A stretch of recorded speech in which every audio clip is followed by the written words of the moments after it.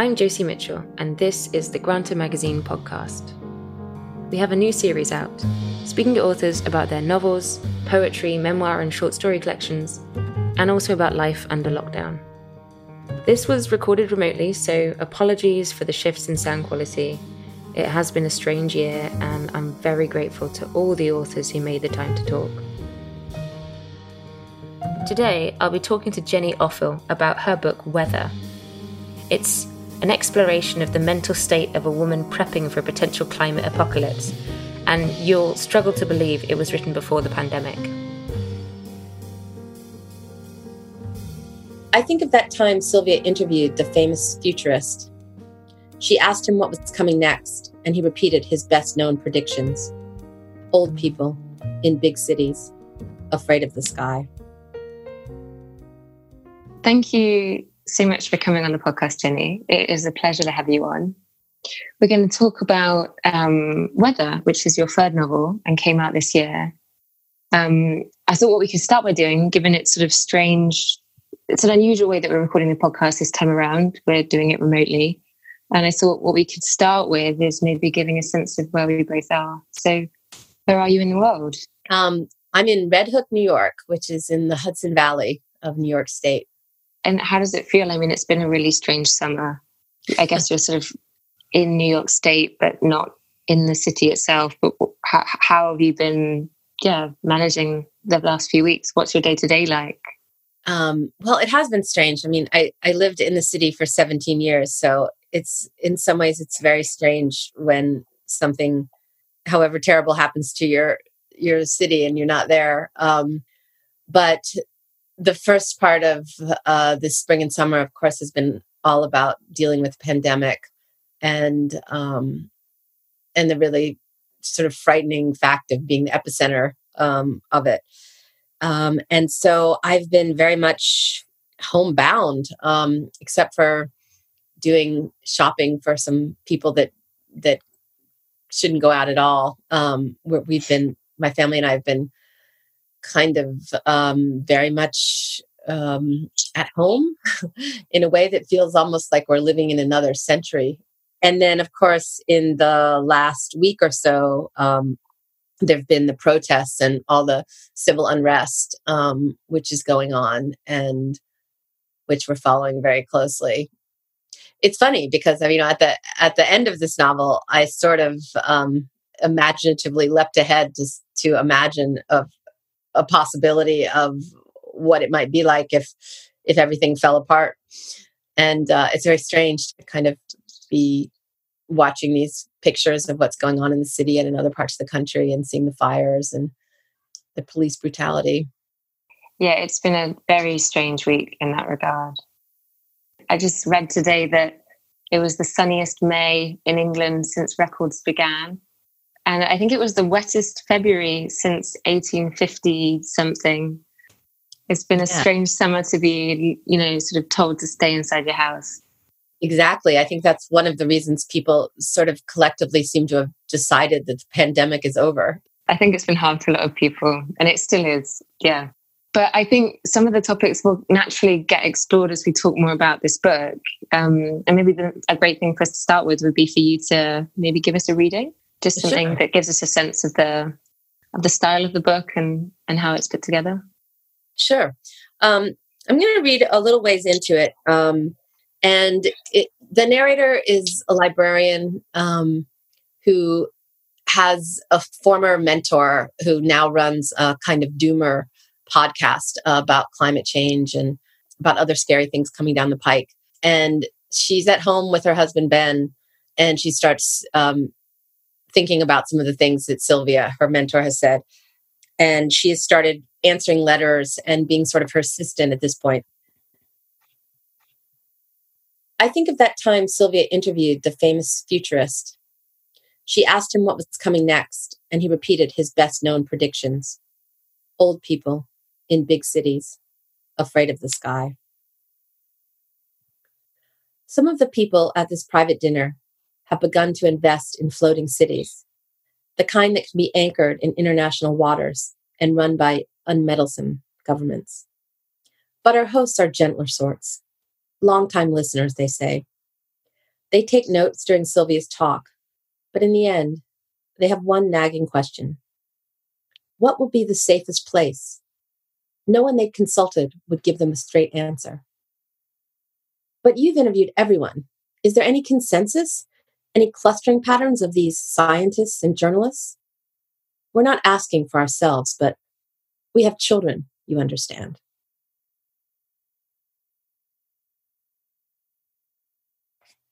Wonderful. Yeah, thank you. Yeah, that cuts straight to the sort of, I don't know, sense of ominous, impending doom that goes through the whole book, and I think gives it its strength. What a year for this book to come out.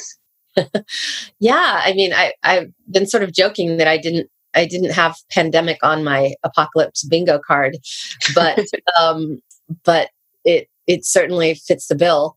I think sometimes with a novel, one of the things that's a starting point for me is actually kind of an emotion or a feeling, and with this one, it was dread. It was the feeling of kind of impending doom, and something that you didn't quite know the shape of, but you knew that it was coming. And for this book, for the most part, it's about how that plays out in terms of climate, but also as the political situation begins to become more and more fractured in America after the 2016 elections. That kind of comes into play too, which ends up making it, I guess, a little more relevant to this moment in time. You've described weather as apocalypse adjacent, which I love as a phrase, which feels more than ever like a way to describe 2020. But I wanted to know what that term sort of means for you. Well, I think I was thinking sort of because another word that I sort of use is pre-apocalyptic, because there's so much writing, especially if it concerns climate, that is post-apocalyptic. And I feel like there's been a lot of interesting work done in that area where people are imagining what all this will lead to and what it will look like and how our society will sort of have to respond to this new environment and new life. But I also felt like there's a way in which sometimes that feels almost like it lets us off the hook.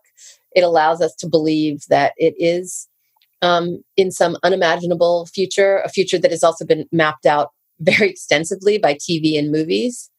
And I think for me, I was really interested in kind of capturing what I was noticing in myself, which was these really kind of sudden and startling registers of scale, where one minute I would be thinking about whether this was, an existential crisis like no other we'd ever had, in terms of the climate emergency. And then the next minute I would be, driving to the grocery store, thinking nothing of it, buying out of season fruit and vegetables and ground beef. I think of that as something I think of as kind of a twilight knowing, where you're in between not knowing and a kind of full knowing. And so this book, Weather, is meant to have the character Lizzie kind of be in a twilight state for much of the book, and slowly kind of more of it's illuminated to her. Yeah, and I think I really respect that shift between the two scales. If we talk a little bit about your protagonist, Lizzie, I think she's got, you're right, she's got the pressures of daily life. She's got a family. She's got the pressures that a family entail. But there's also this, as you say, sort of existential dread around her. So maybe we could talk a bit about who she is and where she is in her life when the book begins. Like what pressures she's under. For me, she's a very familiar character, not only because I have many of the same qualities as she does, but because I think a lot of us know someone who kind of takes on the problems of those around. You get the sense that she's one of those people that everyone opens their heart up to, the bus driver, the person she bumps into on the street. And I must say, I am that person. I mean, to the point that I think I look utterly unthreatening is the only thing I can think of, because not only it has two parts to it. One is that people do confide in me, strangers, anyone, but also people over the years, they also try to recruit me for cults. I think I also look like I have no mooring, so that I would just be like, sure, I'll go off to that.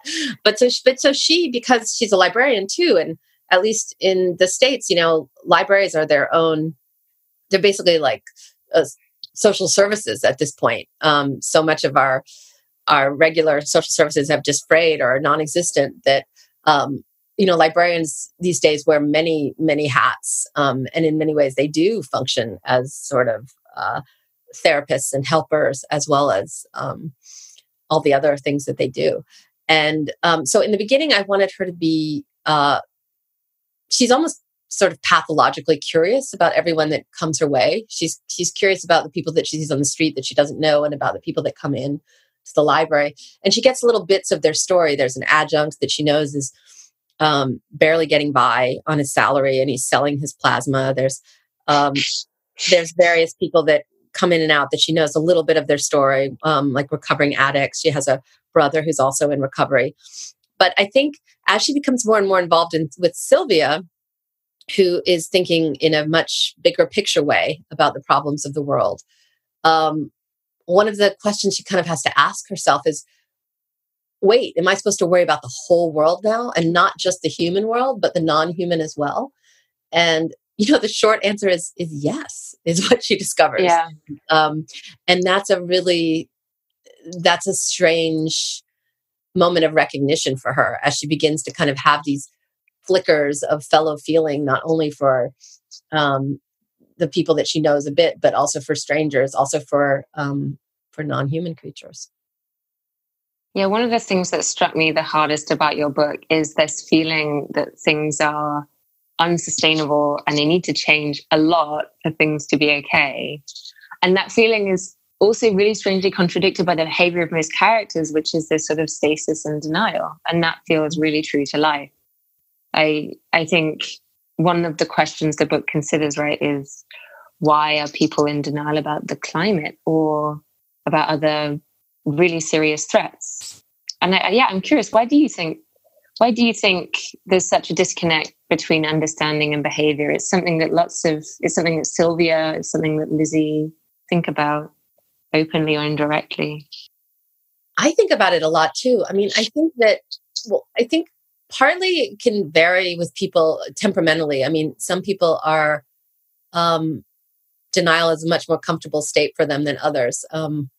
But I think, with climate change, there's the climate change denial we hear about, which is this sort of hard climate change denial. It's not happening, or it's always happened. But one of the things I kind of came to believe was that there's really so many variations of it. And other forms, which I kind of think of as like soft denial. It can be anything from absolutely believing in the science of it, but not feeling it at all emotionally, to, I think, a kind of fatalism that it's all going to go to hell. We can't do anything about it, so why worry about it?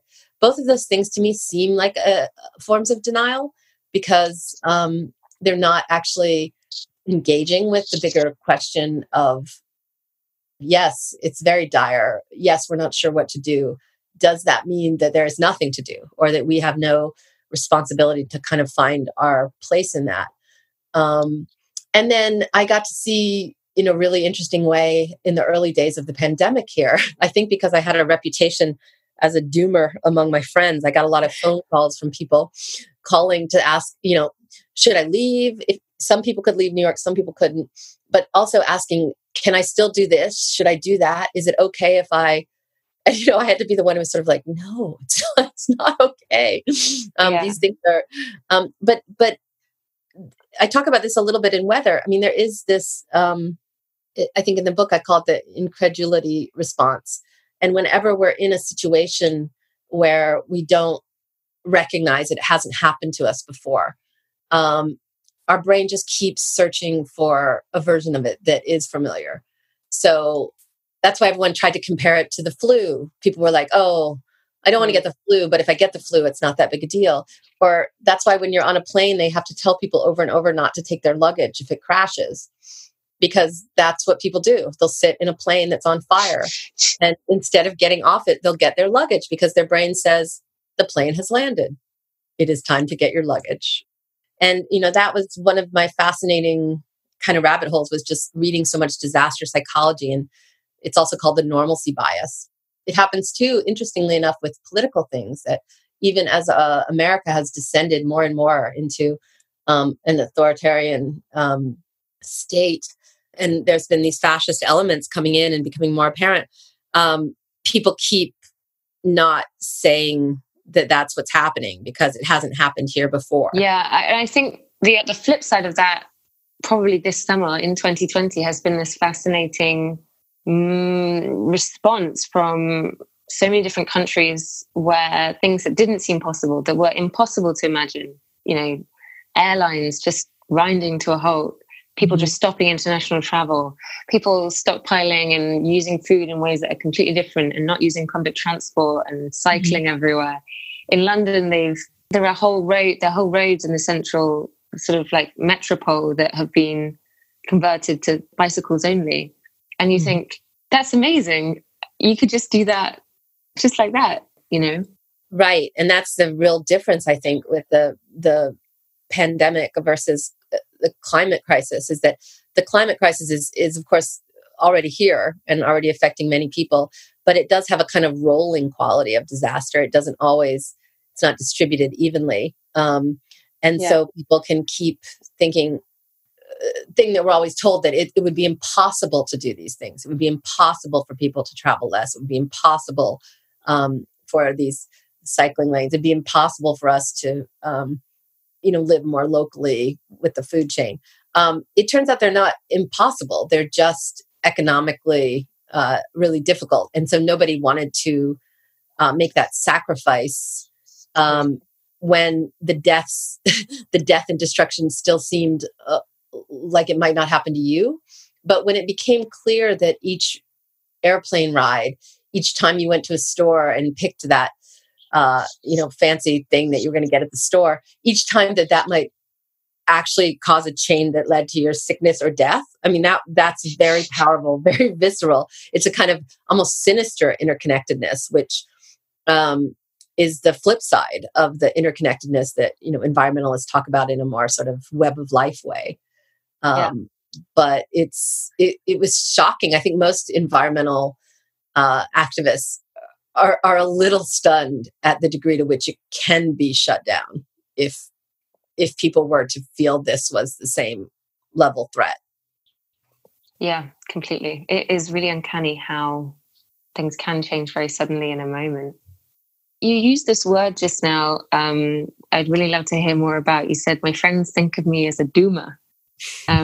What is a doomer? Well, I sort of just use it as a silly shorthand, I guess. But it's basically someone that is, thinks that things are quite bad and might get worse. So you can be, in terms of environmental stuff, it's people who think that that a lot of the rhetoric about like stopping climate change is that we are past that point. I think in your country, it might be someone like Paul Kingsnorth, who says, I'm going to walk away from some of this activism that I've been doing for years because I feel like a priest who no longer believes in God. I don't believe that all of these things that we're saying about what we can do are possible anymore. And, I actually became less of a doomer as the book went on, because I felt like I kept coming across really interesting stories of people doing all sorts of things that seemed that they were smart adaptations and mitigations of the havoc that climate change is wreaking and will continue to do so. So I became less that way, but like I think you can also be you'd be a doomer right now in America if you were saying, oh, we're not even going to have free and fair elections, which I've been known to I've been known to say might be the case. Does it also have any connection to this this word that's used in the novel? So Lizzie, at some point, is fantasizing about her doomstead. Right. It's funny because the book is being translated into a couple languages, and I realized that that is not a word that people know because I keep getting asked about it. I think you guys would call it maybe, and I remember this from reading an article so many years ago, like 7 years ago or something, that was about billionaires getting bolt holes in New Zealand. I think a doomstead is kind of like that. It's like a place there where you go when everything falls to pieces, and you have some sort of setup there, whether it's a country cabin or for these people, huge compounds with their own water systems. Silicon Valley apparently became kind of a secret handshake to say that you were buying property in New Zealand, and that would be a way to tell someone you were a fellow doomer. I think this question of sort of sticking with the trouble versus sort of going to a doomstead, going to a bolt hole is also quite a central tension in the book. I really found that fascinating. Like, I mean, let's talk a bit about prepper culture, because I think that also comes up. Prepper culture seems to be about self-reliance or self-reassurance and regaining a sense of control in an uncertain world. It also seems to be pretty addictive. Is prepper culture healthy? Is it helpful? How would you describe being I think prepper? the way it's generally, it leans towards kind of right-wing, white people building more or less compounds where they are going to live self-reliantly with their family and perhaps with other fellow preppers that are in their survival groups, I believe they call them. And what their whole point is to not need to rely on anyone, except this very small circle of sort of vetted people who are exactly like they are. And it's often very connected to gun culture. And it's pretty frightening in general. It's sort of an understandable, maybe first step if you really have that moment about the climate where you're like, this is terrifying how bad it is and how it's predicted to get. But to me, I ended up feeling like ultimately it was maybe the least useful thing you could do. I was happy for our prepper side that we had some food already and some things when all this started to happen here with this latest disaster. But in general, I feel sort of like that's material prepping. That's getting stuff that you think you'll need.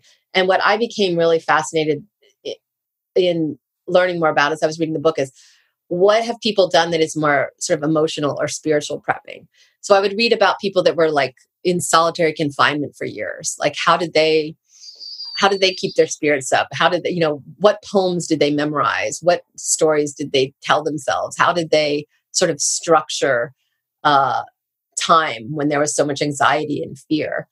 And I think we're all getting a weird little lesson in that during the pandemic of like, what does it mean to sort of try to furnish your own mind with something besides the dread that's coming in through our channels of information.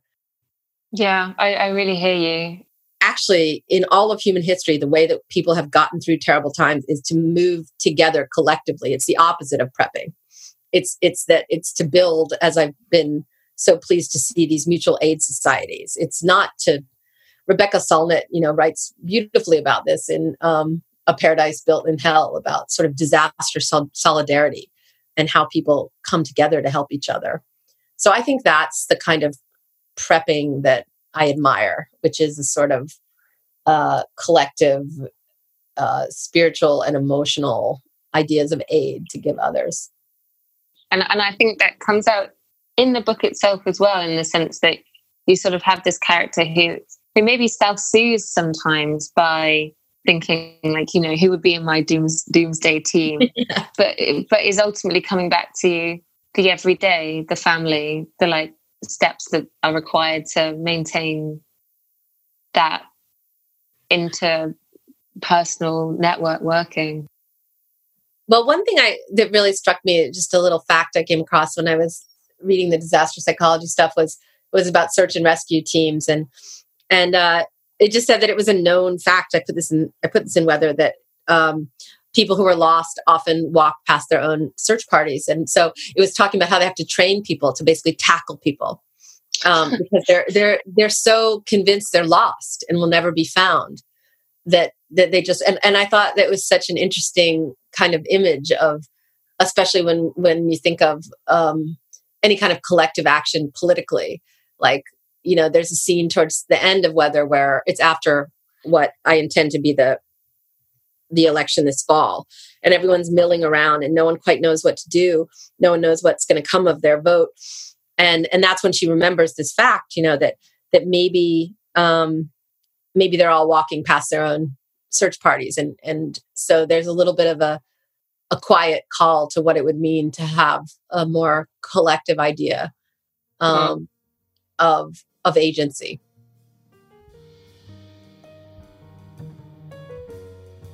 You've been listening to the Granta Magazine podcast. The music was taken from the album First Flights by Trilog. If you've enjoyed this episode, please do leave a rating or review wherever you get your podcasts. It helps other people to find us. And a reminder that this has been recorded under lockdown conditions, so please be kind if you can.